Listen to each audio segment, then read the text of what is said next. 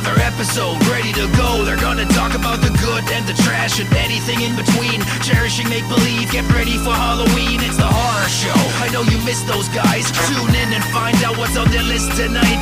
They butcher and dissect, take apart and mutilate. Listen to your two favorite brainiacs communicate. It's the horror show. Hello, everybody, and welcome to the Horror Show. Show that dissects, mutilates, dismembers, and butchers all of your favorite and not-so-favorite horror movies and other horror-related events. I'm Sean. I'm Joe. Hello, Joe. What's going on? Nothing. We got an early recording sesh. Yes. It's 5 p.m., very early. 5 p.m., and you'll probably hear my kids yelling and stomping about upstairs. So. That's fine. My favorite sound is the marble, where it sounds like they drop a marble, and it's just like, do. It's but like, which I was just telling Sean, they like don't do that during the day. It's just when I need them to be like somewhat tame. they find something to make the most noise. Well, it's so crazy, and like when you're in a house like with 2 floors, which I've never really had in my life except recently. The shit you hear from downstairs sounds like a fucking murder. Like one time, like James did something. I was working out in the basement.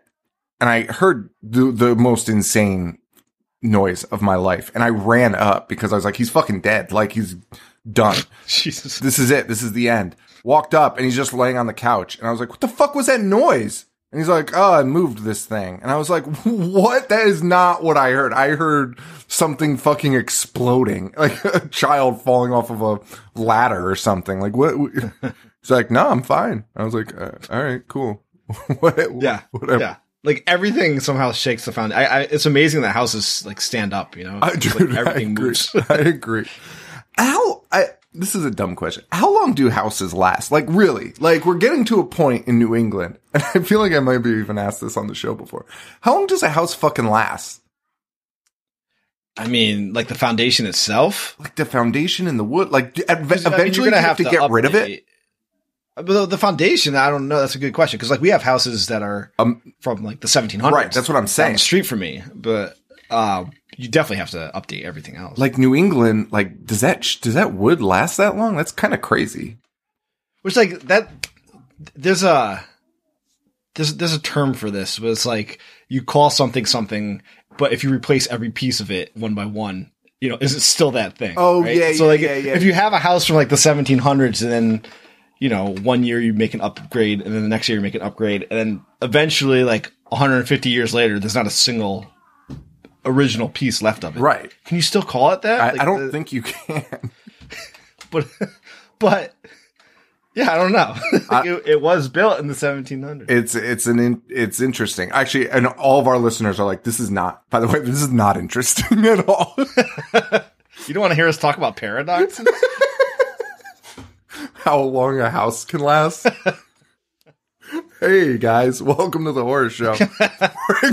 We're going to talk about houses built in the 1700s, and if you replace every piece slowly over time, if it is that house. I'm going to go stand outside that house on the corner and scream at them that they're frauds. This is false advertising. Fake. I want to give a quick shout out to Freddie Torres. Now, this is the second email I've got with this request, and I think it is interesting that this is becoming a thing, but Freddie Torres, a fan of the show, he sent me a very nice email. I responded, and then he responded back with, it would mean the world to me if you called me a piece of shit on the show. So, Freddie Torres, you piece of shit. So there you go, buddy. Dude, I've been telling you, man, we got to make piece of shit merch. We're just like the worst fucking people at like knowing what our audience doing wants. stuff for ourselves. Yeah. Like the fact that dude, and I swear to God, as soon as people started pointing out that I said it a lot, I like stopped saying it. I feel that's also true. I feel like that happened, and it's not intentional. It's just like, I don't know. Like, I also don't want to be like fucking, I don't know. Who has a good catchphrase? Fucking Mr. T. Mr. T. I don't want to be Mr. T. Oh, Mr. T, known for his catchphrases. Yeah. We got a movie today. Fright Night Part 2, 1988. Oh, since we're already going off the rails. Yeah. I did want to highlight Amy, one of our listeners, Amy Amanda.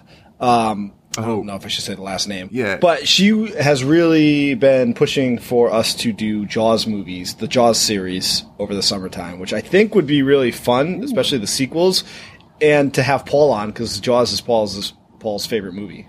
So that something to think about. I'm definitely down. We've done none of them, right? None of them. That's so insane. Which is crazy. And like we talked about it on Patreon. We think we're going to do 8 movies for April. Yes. So, the summertime have a shark theme, but with the Jaws movies. Yeah, let's do it. We're probably due for that, right? Oh, for sure. I definitely think that, especially because we're doing like better movies now. Having Paul on and telling him that all of them are better than the original. You know what's the craziest thing? So I'm obviously a part of some torrent websites, one of which is like a private one, so you have to watch your ratios and seed and all that. So I have like a ton of movies, and I usually only go there when I have something I can't find anywhere else. So for instance, I had to get Cruel Jaws on there, which has a total of 7 people seeding it. Somehow that is higher than like so many good movies on my list of people that have seeded from me. It's like one of the highest, most downloaded movies on my list. And I'm like, who are all these people coming to get fucking Cruel Jaws over like, I don't even know. Like, I mean, all these lists, I guess I'm looking at them now and I'm like, these aren't very good either, but whatever.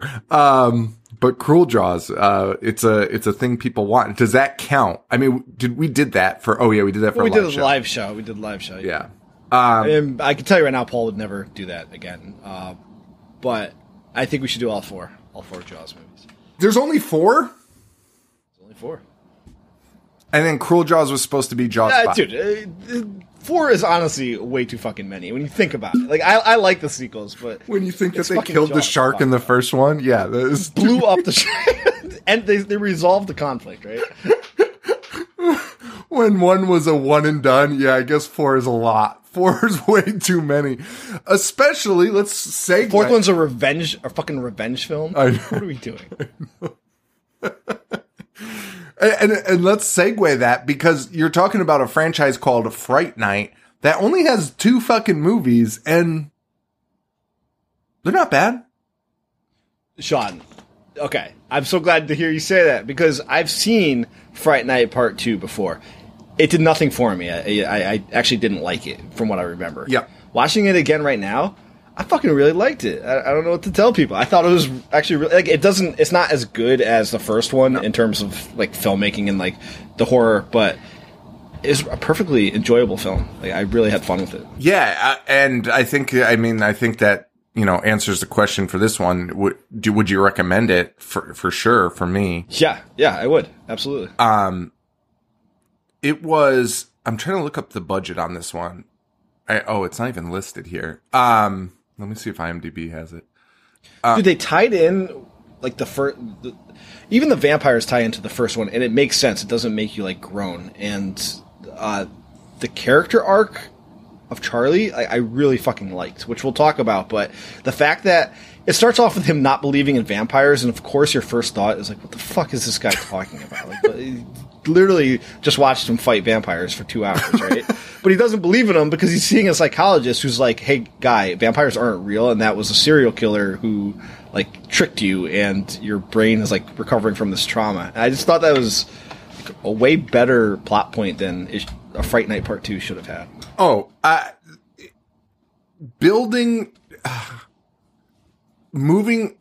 getting Charlie to a different place as a character, I thought was going to be like really fucking hard. I was just expecting a rerun of Part 1. And that was not the case. We got a really fleshed out story with Charlie that works out really well.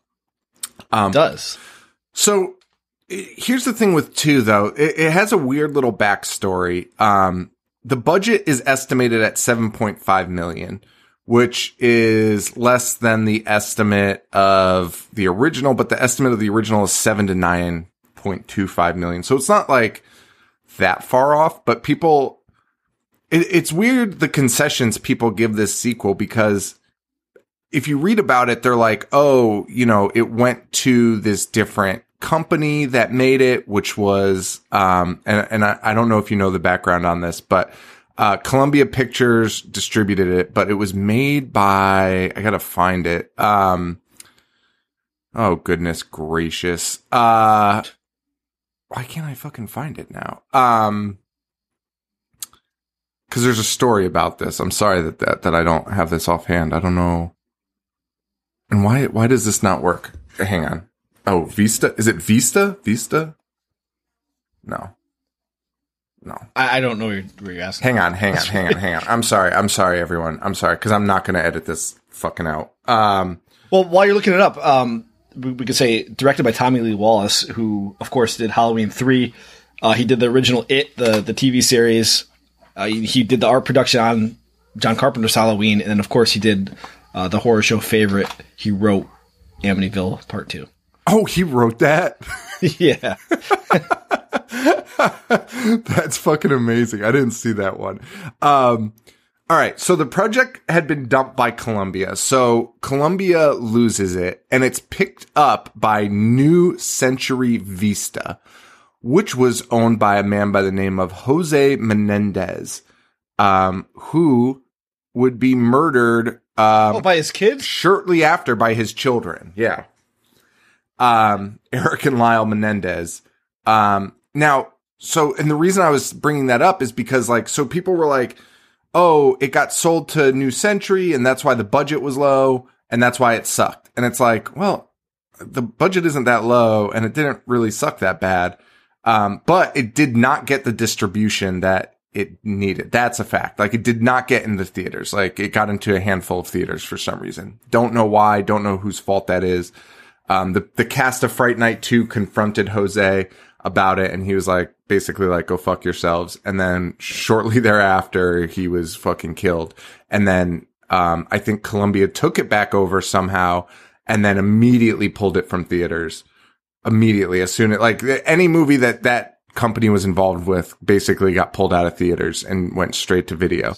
So anything that was going to happen with Fright Night basically died there. But also, like, it's weird because the movie's not bad. So and people are like, yeah, that ruined any chance of a franchise. Like, people thought it was going to be franchised. And I was like, I don't think that's the issue. I don't think it's like the stain of the Menendez. No one knows that he's tied to this. Yeah, no, I don't think, like, if you were to bring that up to anybody prior to hearing you just say that, they're not going to be like, oh yeah, that was the that died with Menendez. So I feel like it's like, I don't know. I feel like people are like trying to find reasons why it failed. And I think ultimately it just didn't have enough eyes on it. And maybe, I don't know. And the reviews weren't good. The reviews weren't good at all. But it's not that bad. Like, I don't know. Oh, no, I agree with you. I'm just saying the masses didn't like it. I'm trying to think about 88. Like, what was going on in 88 where people would be like, this thing's such a piece of shit. One thing that I personally thought, like, made the connection of while watching this is that Lost Boys came out the year before, right? And they made these vampires very, like, there's a vampire on fucking rollerblades. I know. You know what? They were definitely watched Lost Boys. Were like, we gotta like up the game and keep up with what they're doing there. So what would Santa Monica vampires do? Probably rollerblades. So they decided to put that in this fucking movie. And what's crazy is the guy that made Fright Night 1 in 88 goes on to make Child's Play. I mean, maybe the whole fun, I'm looking at him right now. Maybe the whole fun horror was kind of dying at this point. Friday the 13th, 7. Jesus. I can't believe that's 88. Well, 88 had Beetlejuice and Killer Clowns from Outer Space. Yeah, so that's not the case. Still pretty lighthearted. I think Lost Boys really changed, like, it put a nail in the coffin for vampire movies. Like, you're not going to touch that once that came out, especially the year after. Yeah, I guess that's true. What an interesting thing. Cause I don't think, like, I enjoyed it. Like, I don't see much of a difference between this and a lot of movies in the 80s. You know what I mean? Like, it's not bad by any means. Like I said, I thought it was way more well done than I ever remembered. And I thought the character arcs that they did for both returning characters was honestly really well done. I saw that Tom Holland said in 2020 that he was going to make a film called Fright Night Resurrection and ignoring the sequel, and it's going to be a direct sequel to his original film. If I was skilled at all at what I do, I would see what the status of that was, but that's what I just saw that he said that in 2020. I mean, it should be an easy sell, I feel like, but I mean, and even the remake did well in theaters. We talked about that. So this is a weird franchise to like kind of ignore, but it seems to not be a seller for some reason. I don't know why. I vividly remember this cover in the video store, though. The all-white cover with the lips? Yeah. Yeah. Classic. Very erotic for elementary school kids. Both Fright Night movies have iconic covers. Oh, yeah, for sure. Have you seen, and I know this is just vampire adjacent, have you watched What We Do in the Shadows, the show? I have not. Listen. I've heard good things. I was never like a person that was like into it. Like I liked the movie. It was fine. And I started the show and I was like, whatever. And then I like decided to just start like binging it while I work. That shit is so fucking funny. And there is an episode in the first season, I think it's the final episode, where it's like a meeting of all the local vampires. Dude, they somehow get Wesley Snipes to be in it. And they're like, holy shit, he's a vampire? And it's such like, and there's so much vampire lore. Like, I don't know. I think it's so good. And I'm like starting to dig vampire lore because of these movies. So, good segue into this movie. There's something that happens at the end that they do to one of the vampires. I'm like, that can't be a thing. I never fucking heard about that. So I Googled it. It's 100% part of the vampire lore. And that's so crazy. I know I did the same thing, and it's, I don't know. I kind of dig these movies, these Fright Night movies or vampire movies in general, just to kind of see what they do with the like lore. Dude. And that's like my favorite part about pre-internet movies and music too, right? Like now you can just Google it and look it up. These guys had to actually research vampire lore, which is like go to the library and take out actual books on vampires, which is nuts. And probably get like double checked on it, right? Like because they're like, well, we can't believe one book, so let's get another fucking book out of the library. Massive research. Dude, I think about that all the time with bands like Morbid Angel, because like now you can just Google something and like find like demon names or like Lovecraftian names, right? These guys are singing about this pre-internet, and you're like, where are these guys finding this information? Dude. Fucking, how do you learn about mung if not the internet? Munging somebody. Mung? Wait, is munging a verb? Is mung a verb or is it? I mean, it's not a thing, period, but. It had to have happened somewhere. Jenkums and. It didn't. Mung has never happened. It's fucking nuts. Dude, the internet was like, I love that we talk about how terrible the internet is now. It was just so much more off the rails in like those early years, dude. We were way too young to be reading about Mung. Like, well, I mean, parents at least know what goes on the internet now. Well, I guess. Like, hey, I have access to the internet. What am I going to look at? Rotten.com for 3 hours. Okay, like our parents, like, can you think, oh my God, could you imagine if we were like, Mom, like we sat our parents down today and we were like, guys, at age 13, I went on this website and it told me what Mung was. And this is what it is. They'd be like, are you fucking, like, I fucked up as a parent. They'd probably be devastated. They'd be absolutely wrecked with guilt. You kidding me? Fucking, you're doing this under my nose. You were doing this like at the fucking giant desktop computer in the living room. Exactly. While I was cooking dinner. While I couldn't make phone calls because you were tired. While Grandma was trying to call us.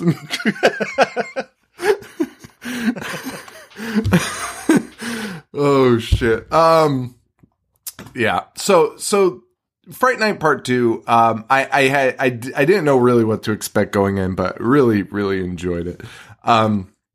Should we hop into this bad boy or what? Yeah. Hop right in. So it opens up with like a recap of the events of the first one, which they did well, I think, because it's Charlie in therapy, kind of like rehashing these things that we all saw in the first one. But now Charlie, like Joe had mentioned earlier, has denounced the vampire storyline, and really just thinks Jerry Dandridge was a serial killer who was obsessed with cults. Which, like, we as the viewers saw the events, and it seems so illogical, but like, I think they did such a good job with this, because imagine in real life you were attacked and fought off vampires and then lived like to go on tomorrow, right? Let's say this happened to you tonight, and then tomorrow you just have to go back to normal. A couple weeks down the road, like, you're going to be like, that can't be what just fucking happened. Like, I know what I saw and I know what I did, but like these don't exist. That doesn't make any sense. Like, why would I be the only one to see that? So I just really like that aspect of it.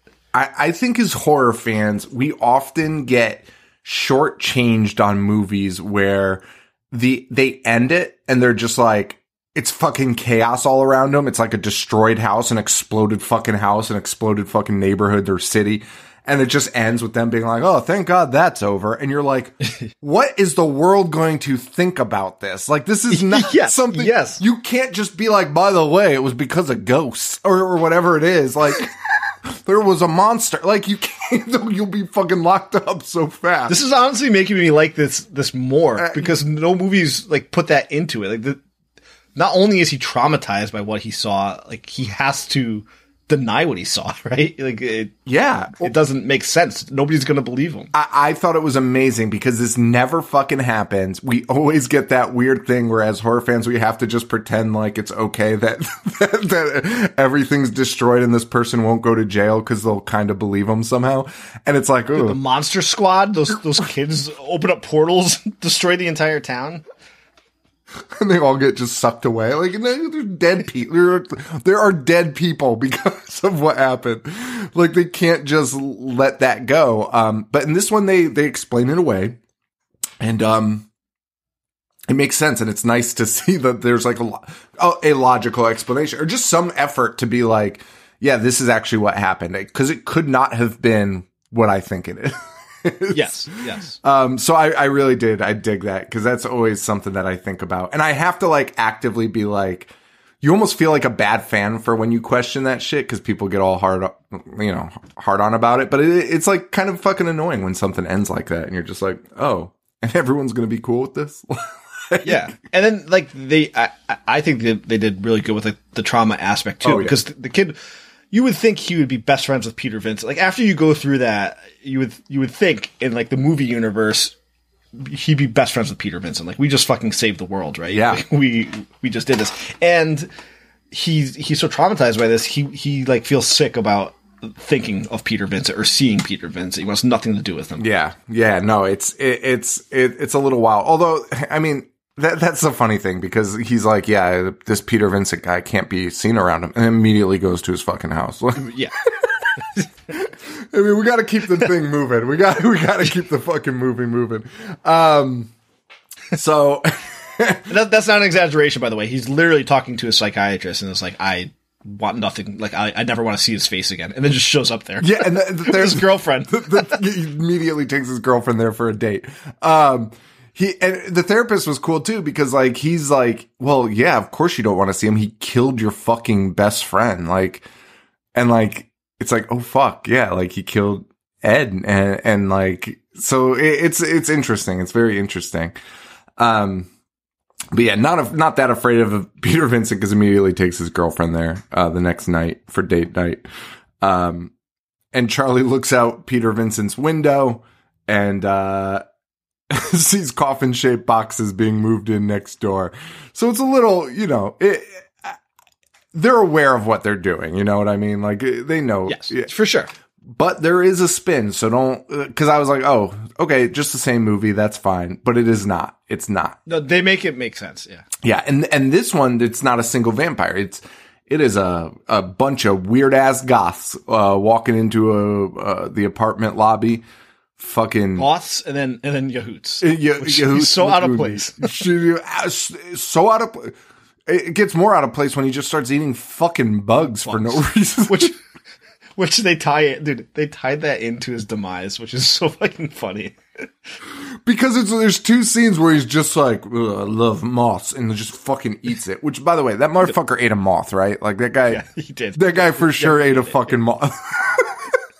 Also, shout out to Tina, who walks down into the room and he's like, oh, the guy from Cobra? He was on the screen for like a split second, and that's where she knows him from.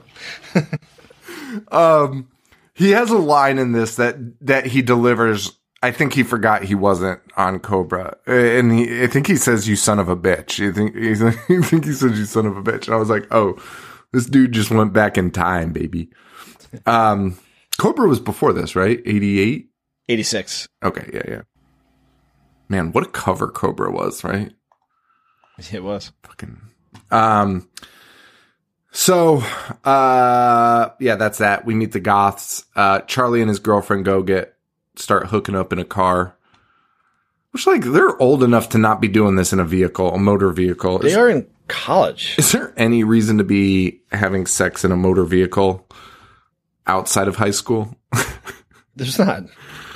Even in high school or even in college, I would have just rather not have had sex and then had sex in a fucking Sex in a car was like when, in the 50s when the cars were like limousines, right? The back seat of a car. I'm serious. Like those models are fucking enormous. Now you like the back of a Hyundai. Fucking Jetta. Fucking disaster.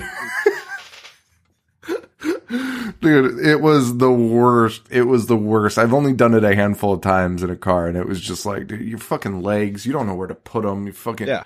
Luckily, I had a Buick when I was in high school. So, like, it was still, like, it was old enough. Yeah, you could still get... I remember one time I just opened the fucking car door because I was like, my fucking legs can't... Well, that's what I was going to say. At this point, if you're going to do it, just, like, find a dark spot and, like, use the bumper, Do you... Never mind. Do you remember I had a party at my house and I found handprints and an ass print on my car? I mean, are you serious? Yeah, do you remember that? It was on my sister's car. It was on my sister's. I don't know whose it was. Yeah, me neither.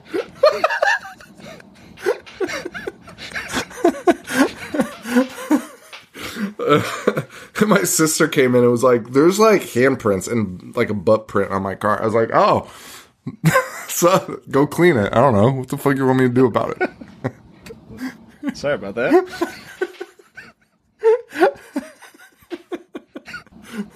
You can keep that in. Okay. All right. I was going to ask you after. I actually didn't know if it was you or not. I remembered who was there. I don't remember what happened, but good times. Great times. Hey, man, you know what? Back then, you're just trying to find your way in this world.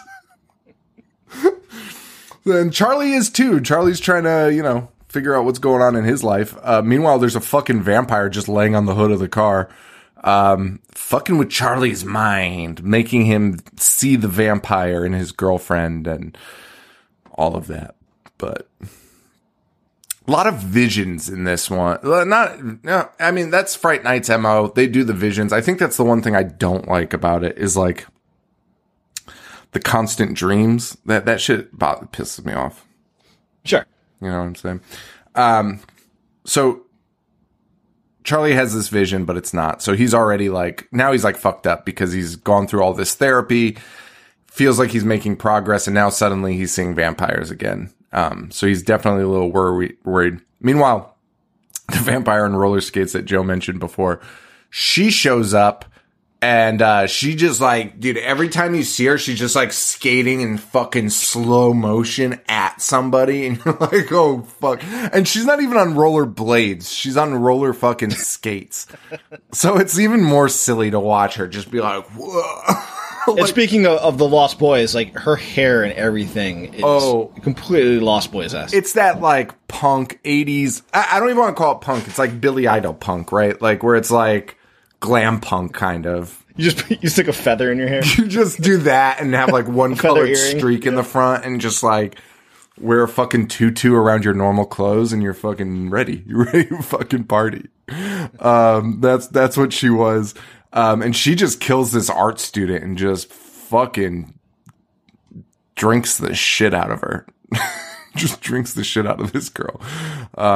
So she's done. And then we get another werewolf who's played by motherfucking Uncle Rico. Your face. Fucking Uncle Rico. And he looks like which Uncle Rico looks like in general, but he looks like he could be the son of that disgusting freak from the movie Ghost who haunts the subways, you know? You know what I'm talking about? Yes.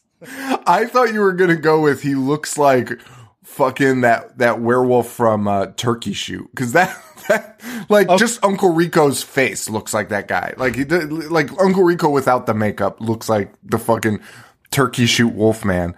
But also in this one, why is he a werewolf in this? But he's not. He's definitely a vampire. He's a vampire and a werewolf because he has like the fangs, but then. Like, you'll see right now, he's scaling a building in full Wolfman form. Oh, dude, he's fully hairy. And then if you could, like, you know, I've seen, like, people draw, like, old-timey drawings of vampires, and they draw them all hairy for some reason or whatever.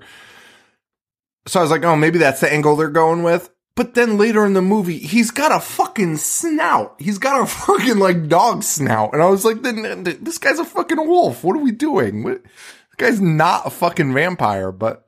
That's fine. Uncle Rico. So that's Uncle Rico, hairy ass vampire. And he's about to eat a girl, but he's thwarted because she closes the window on his fingers. Dude, his fingernails. And he's like, ah! Falls down. Dude, he falls like 4 stories. And we also meet Brian Thompson here, who's just big and stupid and silent the whole time, pretty much. As is Brian Thompson. As is Brian Thompson.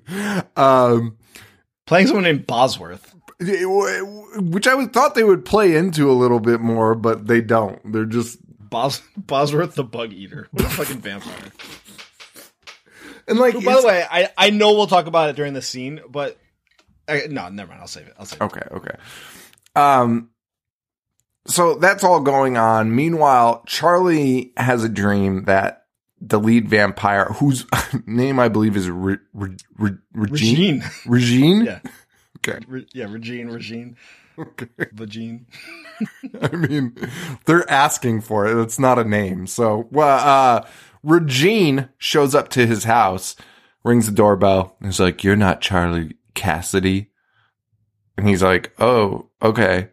But then she's like, "Do you have a lighter?" So he invites her in. Idiot Charlie cleans up his room because he actually thinks he's gonna, have sex with this fucking woman who's completely out of his league. Also, he has a girlfriend, but whatever. Doesn't matter because it's just a little dreamy dream. She seduces him and bites him pretty good. Yeah, because he had just cut his neck shaving. Yes, he has that open wound. Wait, now you fucked me up. Now I'm all fucked up because he's turning at the end. Yeah. Right? So it's not a dream. So it's not a dream. But it is a dream. But it is. He wakes up. Yeah. Yeah. So did he actually cut his fucking neck? Did he actually cut his fucking neck or not? Yeah, because he's got a Band-Aid in the next scene. Bro, but I thought... And she's like, yeah, because the girlfriend's like, oh, your neck doesn't look good. It looks like it's getting affected. But then he's also like photosensitive. He's like, yeah, right. No, it happened, but like he woke up and cut his neck. We cut his neck before, prior to it, and then he cut his neck and then he went to sleep. And then she was like, "I'm gonna suck on that sweet." Cut. Yeah, she put just the tip in. The tip in the cut. See, this is why I always use protection, because he had a cut on his neck, and that's all it took. Yeah. Huh. Well, okay. Well, all right. I'm fine with it. Hey, listen, it's fine.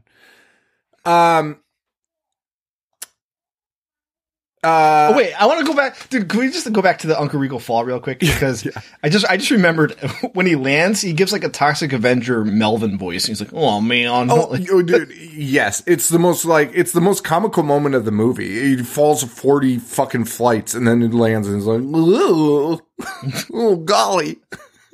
And Brian Thompson's like, "Get the fuck up." Speaking of Brian Thompson, he eats a fucking moth. He just pulls one out of thin air. So you keep that in mind. Next day, Charlie's very light sensitive and his therapist is throwing pills at him in the hopes that he'll stop dreaming about vampires. And also this therapist suggests exercise such as bowling. Listen, bowling is not an athletic activity. What requires more athleticism, bowling or wiffle ball? Bowling.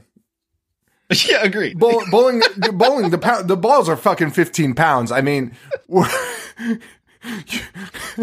as we know, we have friends that wear batting gloves to swing because, you know, the impact of a fucking hollowed out plastic ball and a hollowed out all the equipment of wiffle ball together. If you put it on a scale, all the equipment of a wiffle ball game, it would weigh under a pound. It would altogether, it's probably 11.5 ounces of plastic that you're fucking throwing and swinging. So, you know, and you don't run bases. I'm gonna have to go with fucking bowling for the sheer weight of the ball and your approach, man.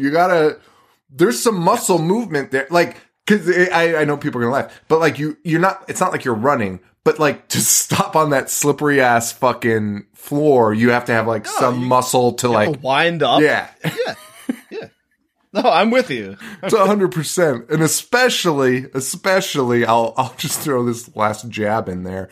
Especially if you have like a speed limit on your pitches in wiffle ball, you can't throw it too fast or not everyone could play. So you can't even throw with a fucking a heater.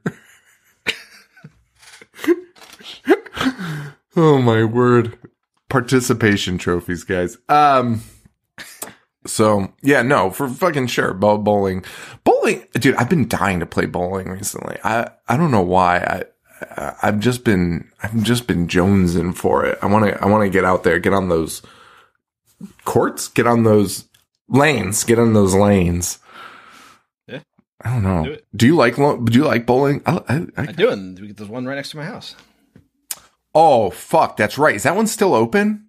Sure, bro. I'm going cosmic bowling this weekend by myself. If you come there, fuck yeah. Leave the kids at home. We're going cosmic, baby. Dressed as the vampires from this movie. Absolutely. I'm gonna bring Paul dressed as fucking Bosworth. Ballsworth. You know, wait, Paul kind of looks like him if you think about it. Yeah. I mean, he's just got a long head. He's just got a long head and he's tall.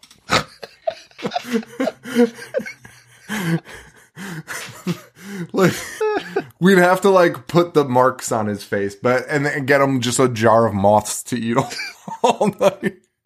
Which, by the way, I would say it would take one shot before Paul would start eating a moth just to like fuck with people. Like, he wouldn't do it because we asked. He would do it because somebody else would see it and be like, "What the fuck?" Like, just to throw somebody else off. Yeah. All right. Well, now I'm in Paulsworth and Cosmic Bowling. Sounds good. Just act like vamps all night. Dude, what a nightmare. Imagine seeing people do that.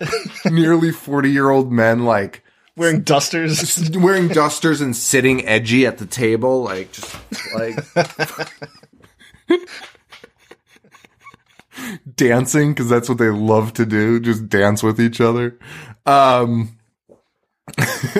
Actually, now I want to bring Tina just because she'd be like not tell her the plan and just be like, "Hey, Tina, meet us here." She'd be like, "I'm fucking so mortified. I'm going home. What the fuck is happening? You're not sleeping here tonight." Next up, we meet Richie, who plays Charlie's best friend in the movie. He's not in a lot of it, but he's in it for like this scene. Right? He's in it for this scene and another scene, which, you know, they wrote him in as the best friend character and then kind of just. Dude, it's like they were pitching having another evil Ed, and then we're like, we can't do that. We can't. Just cut this guy out. That guy would actually go on to play David in Death Spa, a horror show alum. Oh, wow. He was also in Star Trek 2 and 3, and he unfortunately passed away like a year after this due to complications with AIDS, which is such a fucking bummer. And he's actually been honored. I guess I get, like, I'm not into like the Star Trek shit, but apparently he was like a character. Like, they were like building this guy up as a character in the Star Trek lore. I think he even came on to Generations for an episode. But R.I.P. to that dude. But he was good in this. I really liked his look and shit. And of course, if you're in Death Spa, you're okay in my book, baby. Wait, Sean, wasn't Charlie wearing sunglasses while bowling? Yeah. Yes. That's the fucking most asinine. Was there a reason behind that? Well, because he was like pretending to be a vampire. Well, like he's like photosensitive now, so now he's like lights, but he's inside, so I don't know. It was not cosmic bowling; it's already a dark ass bowling alley. Also, have you ever seen somebody more proud of himself for bowling than when his girlfriend's like, "Hey, what are you doing?" And he's like, "Bowling, doctor's orders." And he's like, "Check this shit out!" And fucking slangs a fucking. I don't even know what you'd call it. He didn't get a strike, but it was, he left one pin up, which is impressive. And then he does this fucking pose afterwards. It's like, "You ready to fuck?" And she's like, "I'm good." She's like, "I'm really fucking good. I'll see you later, Charlie." And he's like, "What's wrong?" I actually love Charlie's character in this. And I think it actually could have been a lot funnier if they like hammed it up a little bit more. Like, hammed up this new, like, egotistical Charlie up a little bit more. But you know, he goes to, I think he's going to college, and then he sees Richie hanging out with that vampire crew and then getting into their car. They drive away. Charlie follows them, to the apartment, which also happens to be Peter Vincent's apartment. Follows him to the apartment building, and he sees his buddy getting eaten up by vamps. Yep. And while that's happening, he blows off his girlfriend who, had invited him to see the fucking shittiest thing. The fucking symphony. Listen, I get it. You gotta compromise on some things, but like, she tells him about the symphony. And he does like this, like, "Oh, my stomach hurts," like as a joke. And he's like, "No, I'll definitely go." But like, dude, what do you expect this guy to do? Come on, fucking symphony. Get the fuck out of here. Anyway, so she goes to symphony.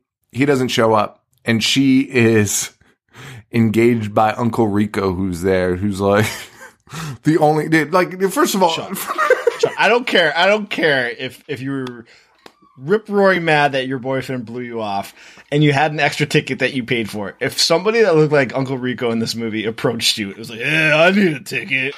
There's no way you're being like, "Hey, come with me." For sure. That's exactly where I was going with that. Notify security and be like, "Get this guy." Uncle Rico's hairline is out of control. It starts at the fucking top of his fucking head. And he's got, it's a fucking mullet, but not by choice. It's just because where the hairline fucking starts. It was long hair, just slicked back. And he shows up and he's like, "Hey lady, you got a ticket? Would love to go to this." Like, dude, like, this is, no, that doesn't happen. Scalpers for the symphony? What are we talking about here? And again, just that appearance. If it might have worked, like maybe Colin Farrell's Jerry like could pull that off, right? Mm-hmm. But not this fucking guy. Dude, he's wearing like a fucking Canadian tuxedo, like fucking denim shirt tucked into denim pants, and it's like, I love the symphony. No, you don't. Get the fuck out of here. I hate to be that guy, but she should have been like, "Name 3 fucking songs," and he would have been like, no, this guy is not a man that visits the symphony. But yeah, so she actually does, by the way, fun fact. She's like, "Abso-fucking-lutely, here's a ticket."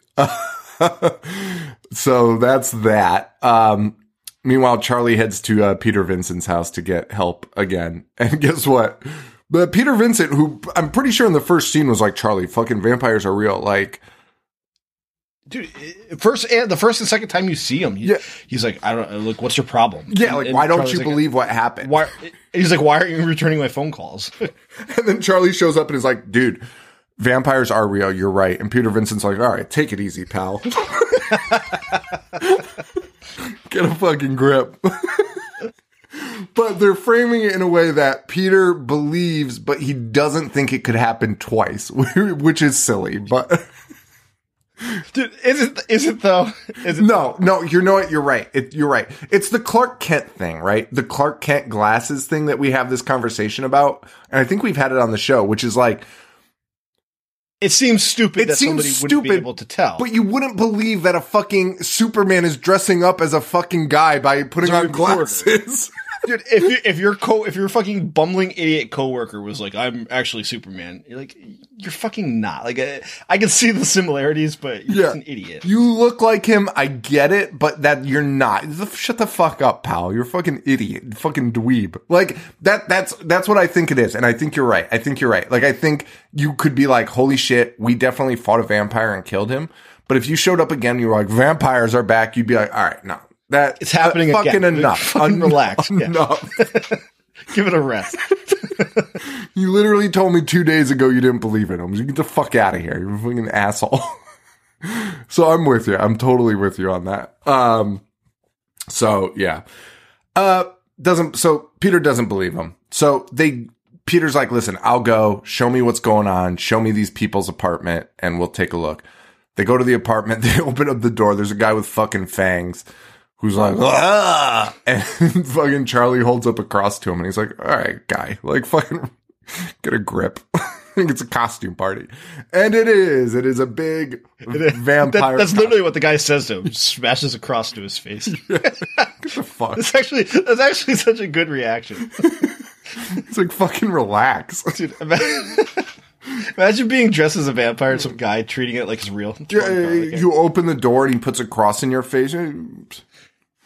Kid. Fuck. Get a life.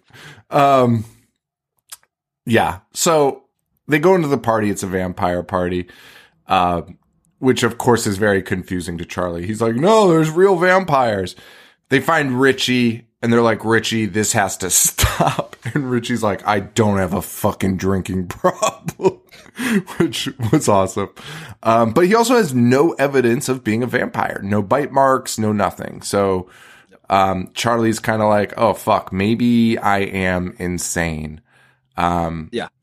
Which, again, like, I honestly want to give this movie writing credit because that's good. Like, that ties into the whole theme that we've been seeing so far. Like, he doesn't believe himself. Yeah. Did we, I wonder, I don't know if I even looked into who wrote the movie. Writers. Oh no.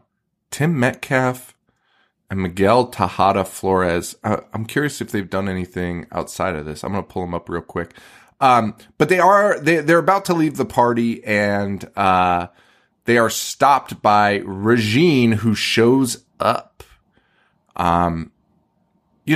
Figuring this would be his opportunity to prove that vampires exist to Peter. You'd think he would do something like show her the cross, but he, just dances with her instead. Well, I mean, she is doing like the Jerry Dandridge seductress thing. You know what? Yeah, they rely on that a lot in this movie, and I'm fine with it. I'm actually fine with it. Yeah, no, I prefer the vampire movies to be doing that. And you know what I was thinking? Ah, man, what I thought would be a cool concept, and maybe they've done it, or maybe I guess they kind of do it in this movie. Was it Spider-Man where like Mysterio starts like sending Peter into fucking like different. Like through, it is Mysterio, where he's like, Peter thinks yes, it is that movie. So where like Peter thinks he's in like an abandoned factory and like Nick Fury's outside, but none of it's real. Like, dude, give me a movie where vampires like fuck with your reality like that, like through that seduction thing where they like change where you are and what you're doing. You know what I mean? Cause like, that stressed me out in Spider-Man a lot. I'll be honest. Like it actually stressed me the fuck out. Because I was like, how do you even beat this? How do you even fight this? Like, you don't know, you're so disoriented. You don't know where the fuck you are or what's real or what's not. And I mean, I guess in a way that's kind of what she does in this. Cause she, like, Charlie's fucked up in this. Like, he's he's lost in this for most of the movie. So they end up dancing. She reveals her vampire form to everyone, and Peter's like, oh shit. But then she like pretends to take out her fangs and her contacts and like hand them to somebody. And everyone's like, oh, that's awesome. But Charlie leaves the party because he forgot about his girlfriend, Alex. And he's like, oh shit, and leaves fucking Peter there, which I guess isn't that weird because it's Peter's apartment building also. Sure. So he wouldn't take Peter anyway. But then Peter, of course, realizes that this bizarre fucking vamp party is an actual vamp party because he starts seeing somebody getting eaten, and he's like, oh, that's a little weird, and then uses his handy dandy vampire detection mirror from the first one and holds it up, and the vampires are not in the mirror as can't see the reflection. And I love that. I honestly love that scene. And we haven't really highlighted this. Like, I like the horror.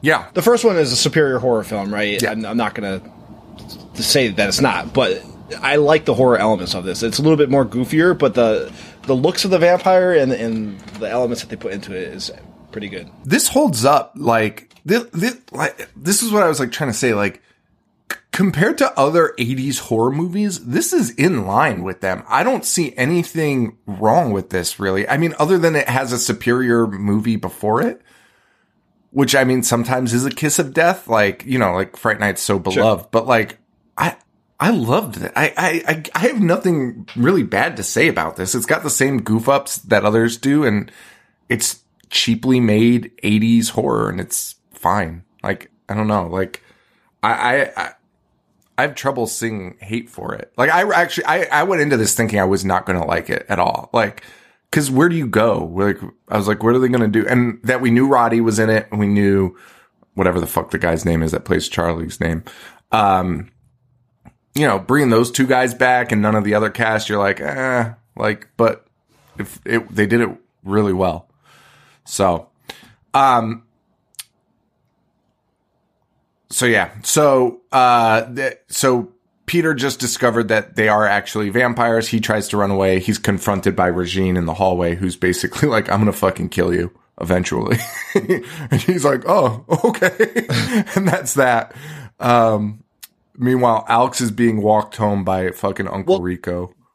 Doesn't Regine reveal right there? I thought it was that scene that she is Jerry's sister. Oh, yes. I'm sorry. Yeah, she does. And then she turns into a fucking bat.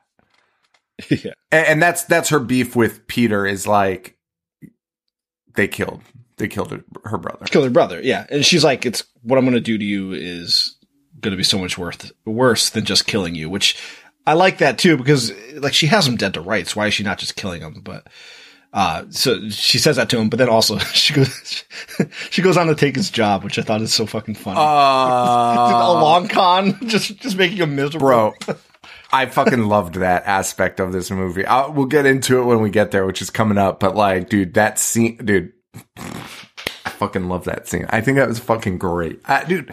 Yeah. Fright Night 2 rocks. Fright Night 2 fucking rocks. I'm with you, man. I'm with you. That's so wild. Oh, yeah. So anyway, Alex, the girlfriend's walking home. She's being walked home by the disgusting Uncle Rico, the psycho fur man, just out of control. But he lets her live. He doesn't do anything. And even Bosworth, Brian Thompson shows up and is like, "You're supposed to bite her on the neck, asshole." And that was the Cobra line. I was like, oh my God. It was delivered exactly like the fucking character in Cobra. I was like, holy shit. And Uncle Rico's like, I'm not fucking thirsty. And you're like, all right. And even Brian Thompson's like, I guess. And then he eats a fucking moth again for some reason. That night, Charlie is visited by Regine. And Peter Vincent is fired and replaced by none other than Regine. Fright Night is now Fright Night with Regine. And I just said Regine like 18 fucking times. You did. 3 sentences.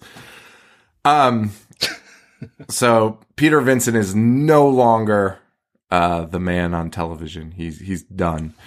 Next day, Charlie's acting a little weird. He's a little thirsty. He's looking at girls' necks.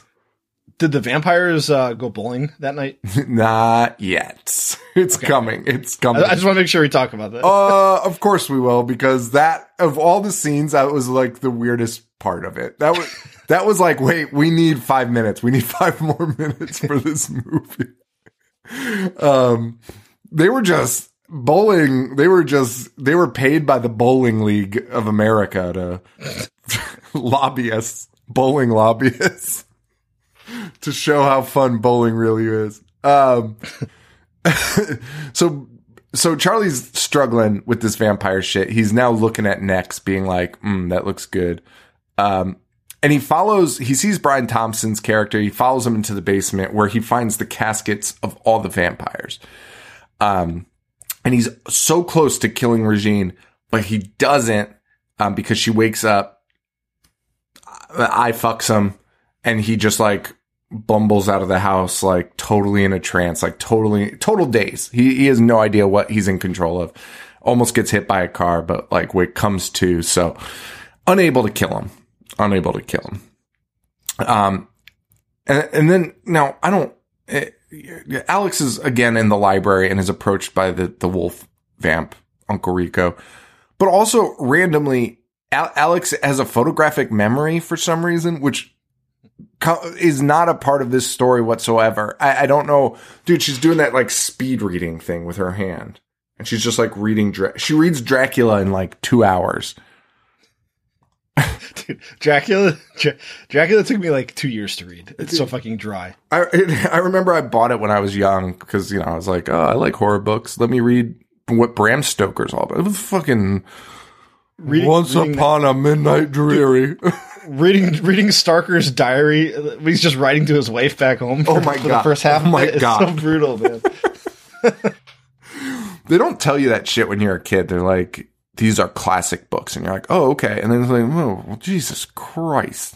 Read them and like them or you're a fucking piece of shit. Or you're not even that you're a piece of shit. They're like, you're not smart if you don't like it. It's like, dude, no, it's 2022. We're reading this guy's fucking letter. It's like, I ate breakfast today.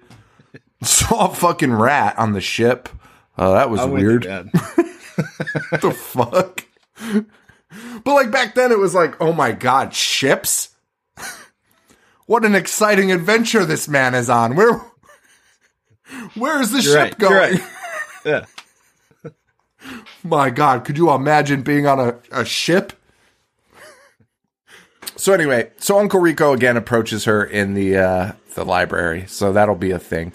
And then we get our bowling montage. The vampires and Bosworth decide to go out for the night, and they go to a bowling alley. They do. They immediately kill the 2 employees. Which makes the scene even funnier, because the employees are destroyed. And one of them's talking and drinking the blood, and like it's a massacre, right? Yeah. And Uncle Rico's like, hey, Yahoots, don't lose your head over this. And then the decapitated head comes up through the bowling ball dispenser machine, and Brian Thompson grabs it like he would a bowling ball, and he is fucking mortified. Like it's the worst thing that's ever happened to him, and he's scared shitless. What? They just killed these 2, and they're drinking their blood, and he's a fucking vampire. Like, that's what he does every night. Dude, he's privy to this every night. Dude, I don't know whether he's a vampire or not. I could not figure that out. But regardless, he's a vampire. He is hanging out with vampires on the daily. Like, he's fucking out there. Like, he's just hanging out. Think about how he died at the end. He's 100% a vampire. I think, is he though? But why does he have bugs in his tummy? Because he's been eating bugs all day. Motherfucker's got a belly full of bugs. I hope we can meet Brian Thompson one day. We just ask him questions about this movie. Even if we have questions about Cobra, which we do, I would just be like, so that bug scene, how did you film that bug scene? Which is funny because like it's the most clear fucking animatronic Brian Thompson face. It's like... his head is big. I mean, I get that he's dying, but his head is like 100% smaller Yes. Yeah. than Brian's actual. Yeah. They ran out of clay for the model. They fucking, this is what you get. And yeah, that scene was weird. The bowling scene was weird. And Peter has a realization while watching his show drunk at a bar that he is a vampire killer and he should fucking fix this. This vampire just took his gerb and he needs Watching Fright Night at the bar. That's so fucking funny. What a show to have on. Oh, dude, especially this version of Fright Night with Regine, which is like a fucking art film. Just dancing. Fucking interpretive dancing and rubbing blood all over her face. Fucking everyone at that bar. Everyone at that bar, if they had been watching Fright Night on another night, would be like, "What the fuck has happened?" Like, kick the shit out of the bartender. Just some fucking giant brawl explodes. It's so fucking weird. Most basic cable unsafe thing I've ever seen in my fucking life. Just fucking whatever. Fuck. I wish we were 5 years older so we could put Ed Peruta on at the local bar. For those, nobody's gonna get that. But No if one. you grew up in our town of Cheshire, that's a local access. A local access guy who's still around. He's still doing it, man. Still? Yeah, I found it, but it's all online now. It's all on YouTube Live and shit now. He updated. He's updated from Massive audience. Oh, that guy. Remember when we were like prank call him? Of course. And then remember when one of our friends like took it too far and like became his best friend and like wanted to be his co-host? Dude, a real Donnie Brasco situation. getting in too deep. Dude, that's like exactly what fucking happened. That's like exactly what happened. And then it ruined the prank calls because we couldn't prank call him. Like we were like, oh well, he's like co-signed to the show now. He's like a mole. Yeah, you turn us in. Right? Yeah, he'd be like, I know these fucking guys. Yeah. Fucked everything up for us. No one knows what we're talking about. At the library, back at the library, Charlie and Alex are hanging out, and a battle ensues with Uncle Rico, where, as I said, he like turns into like a legitimate werewolf. He has like a fucking snout and everything. And this is the scene that you were talking about with like this vampire lore, because I didn't know this either. She takes a fucking handful of roses. Yes. Shoves them into his fucking mouth, and he fucking starts spitting fire and explodes. Yeah. He's melting. It destroys him. And I'm like, they made that up for this movie. It's a thing. I looked it up. So what is it, that you stab them with roses? No, just like roses in general. Like, you could put a rose on their coffin. They can't get out. Kind of like the Shamrock on a Leprechaun thing. But, they are allergic to roses. Like the famous lore of the shamrock on the box of a leprechaun. As I was saying that, I was like, wait, that's just that idiot movie. That's not a thing. Famously, if you lock a leprechaun up in your basement, you just put a 4-leaf clover on top. But, you know what, honestly, they might have stolen that from, like, the vampire lore. Like, I mean, if you're looking for, like, to create lore, you'd probably go to different sources. We'll have to ask Jennifer. That's legit. That's legit, and I liked it. That's crazy. And also, I like that they just decided to throw in the speed reading and photographic memory, like you said, because even Charlie's like, "Thank God you read that book in like 2 minutes." And retained all of that information.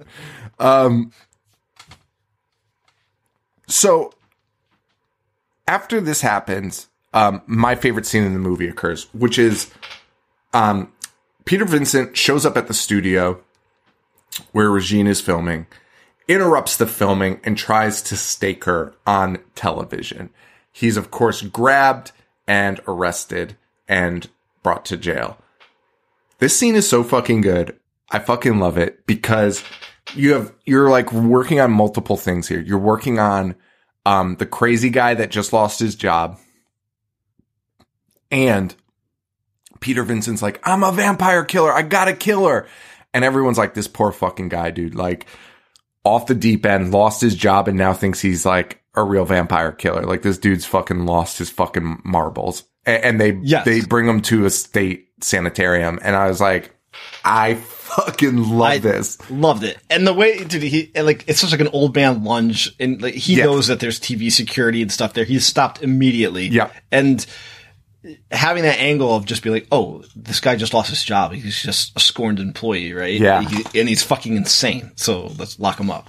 Dude, I thought it was so tight. I thought it was such a good way. And you know what? Now you dispose of Peter Vincent. Peter Vincent is now locked up. He cannot help. Yeah. And the two kids, the two other characters just murdered this man, and the police show up, which would happen if you made somebody explode a building. So they're also brought in.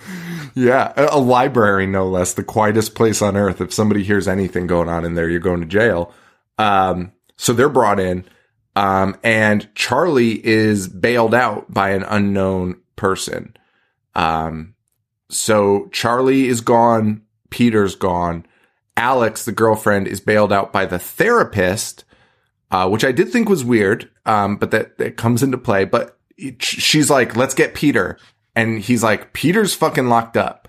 Oh, let's get Charlie. Charlie's fucking gone. Like, he already got bailed out. Like, it's just you.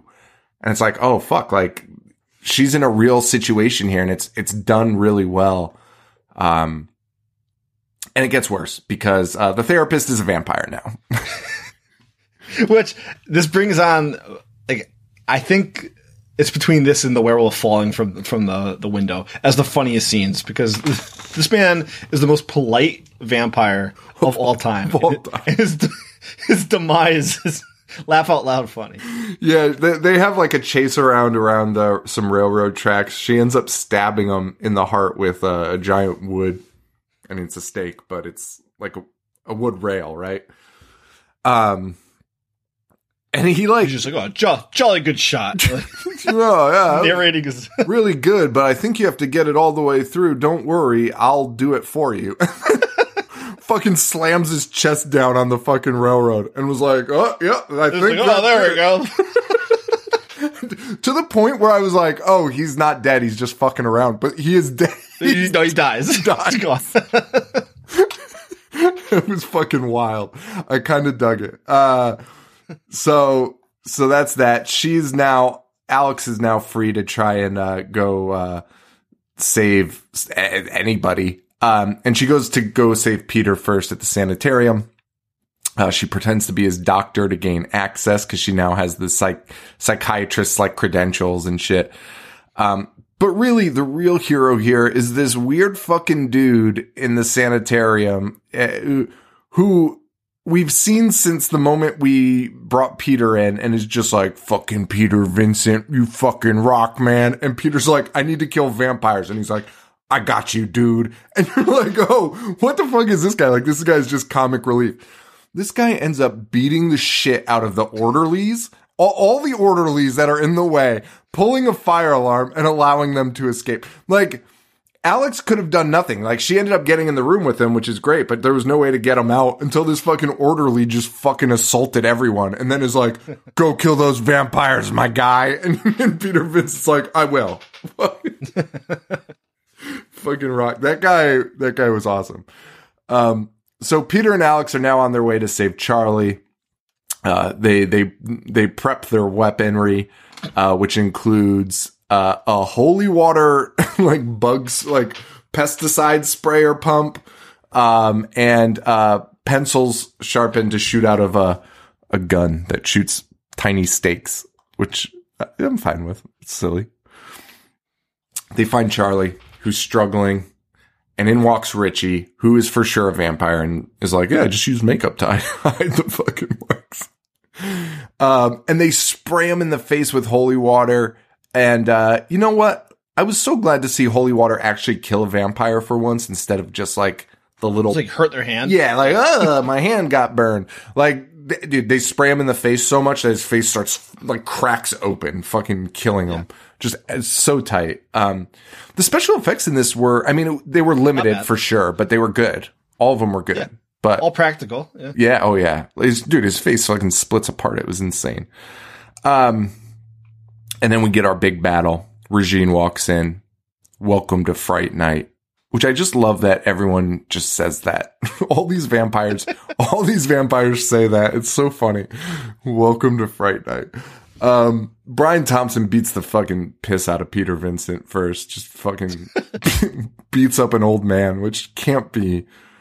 No one wants to do that. And they're setting Charlie up to feed on his beloved girlfriend, Alex. They've got Alex. They're holding her down, and Charlie is hungry. Charlie is very hungry. As Peter wakes up, he realizes that there's curtains there that he could open up and kill them, which he'll do. Brian Thompson is holding Charlie, right, to bite Alex's neck. The other vampire, roller skate vampire, is holding Alex. Yeah. Charlie's move is... Do you want to tell it? Yeah, you do it. It's all you. Take the hands of roller skate girl. Who has long fingernails. And use them to cut Brian Thompson's belly behind his head. Cut up his belly. And Brian Thompson falls backwards. It was honestly gross. It was fucking gross that you could like see into his fucking stomach. Brian Thompson falls down and bugs just fucking come out of him as he like deflates, like turns into a pile of skin. Fucking loved it. Did not understand why that happened, but I'm fine with Oogie Boogie from Nightmare Before Christmas shit. Just bugs pouring out of him. Guy loves it. Also, roller skating vampire gets one more skate here. One more slow motion skate. The last ride. And is dispatched by them wrapping her in a priest's robe. And it disintegrates her. Sean, she had such ample time to like maneuver or duck or do anything. She just rides right into it. It was like a fucking bullfight. It was like they were like, ah! Like waving a red thing. Like, I'm going to avoid that, I think. Seems like it might be a trap. And he opens the curtains, which scares Regine out of she flies through a door, like just fucking annihilates his door. Gets into an elevator, is going down. I don't really understand what the problem is here, but like Charlie's like, it's almost daylight. I'll die. We have to stop her now. And I don't understand why people are like, let's just wait till tomorrow. It was like a weird scene where it was like, they were like trying to up the stakes, but it wasn't really that necessary. Like I felt like we were all on the same page. Like, let's just kill this fucking vampire. And their big plan is to line her fucking coffin with communion wafers. I liked it. Dude, I liked it. I liked it. Unique. So, and can't get into it. And here's the other thing. They put them like right side up. So they were like vertical. Like the cookies were vertical. So it felt like as if the plan was like, they'll like go through her. You know what I mean? Like, which was cool. And they put it in like the sign of the cross too. But, that's their big plan. And, it does not work because Regine flies in, sees the coffin and is like, no thanks. Just lands somewhere else. And they're like, oh shit. But she can't move those herself, which I love. So she's got to do something before daylight. Oh, I didn't even think about that fucking part of it. Yeah, she can't touch that. She can't go in her coffin. Bro, that's so good. That's so awesome. I'm all about it. That rocks. That fucking rocks. I fucking love it. I didn't even think about that aspect of it. Fuck, that's good. You thought they were just using the wafers as a weapon? Well, like to land on? Yeah. That's awesome. And that's what happens. Okay. All right. Well, hey, listen. We all do it. We're all not that smart, all right? Listen. All right. Well, let's move on from this. I don't need to talk about this anymore. It's all thwarted because Peter Vincent, who is hanging out in the elevator shaft, is using a piece of mirror to somehow reflect sunlight from God knows where, down the elevator shaft into the room and onto Regine, who catches on fire, stumbles into her casket, and fucking explodes. Indeed. A plus. A fucking plus. She raises her skeleton hand one last time and it fucking disintegrates. The next day. Dude, and I like that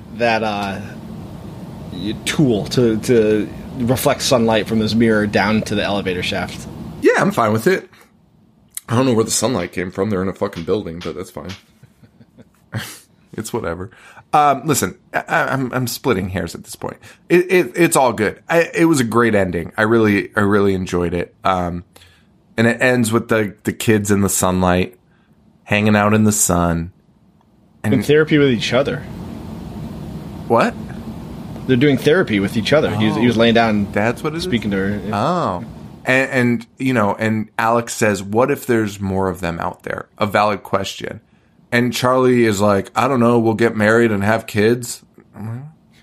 Okay. If I were Alex, I'd be like, all right, buddy, like, relax. We can have sex. It's fine. We're dating. Lay it, take it easy. Fuck. I asked you, I'm fucking serious. We just got fucking attacked by vampires. Wanting to bring kids into the world, knowing that there might be more vampires out there, they're going to try and murder you. I mean, there must be, because it's just happened twice in like a year span. Like, the fuck are we talking about? And that is Fright Night, everyone. Fright Night 2, rather. Sorry. Yes. Fright Night 2. So next week, we are doing our live show next week. Yes. That'll be fun. Shallow Graves. It'll be fun. Little springtime, fling time. And then we'll, I think we're going to wrap up April with Ape movies, because that's a fucking killer idea. I love it. Thanks we mentioned it. We didn't really go into detail on it on this show. Thom Tum, our buddy, forever known as Thom Tum. Sorry to interrupt this, but isn't it crazy that moniker is almost like a decade old now? Yeah. He's been listening to us since the get-go, and Paul, it's like our first year that Paul told me that butchered his fucking name. Thom Tum, the funniest fucking dad joke of all time. Tom Thumb, more like Thom Tum. So we'll have how many more? We'll have we'll do two weeks of Ape Roll, Aperil. Get it? Gonna do some monkey movies. Maybe we'll do a poll or like get some audience ideas on our show. But I mean, we have to do that one that you brought up. What was the one you brought up? Link is my vote. Link, guys, just look up the fucking cover. It's unbelievable. I've never seen a cover like it. And the screenshots from the movie are like the monkey smoking a cigar and shit. Like I said, I think I have the VHS behind me somewhere, so I'll have to dig it out. That's so fucking nuts. So Link will definitely be one of them, and maybe we'll do a little poll during the live show. So, and if you want to join our live show, tickets are available at ihatehorror.com, or you can join us over at patreon.com/ihatehorror. The $10 tier, you get you everything, the bonus episodes, the live shows, everything like that. There's only 2 tiers now, $5 and $10. So, and thank you again for everyone's support on that. Yes. Y'all are the fucking best. Best. So appreciate you all. What else do we promote? Facebook.com/ihatehorror, ihatehorror.com, and Instagram.com/ihatehorror. Joe, where can they find you? Instagram, Boognish1985. And that is a wrap, guys. Thank you all so much. And we will see you next week for the live show, guys. And for Joe, this is Sean. Stay weird. Thank you. Adios. I dissect. Movies all fucking day. Wanna play? I'm gonna watch what I'm not supposed to watch. A fucking zombie getting sliced and diced. The monster.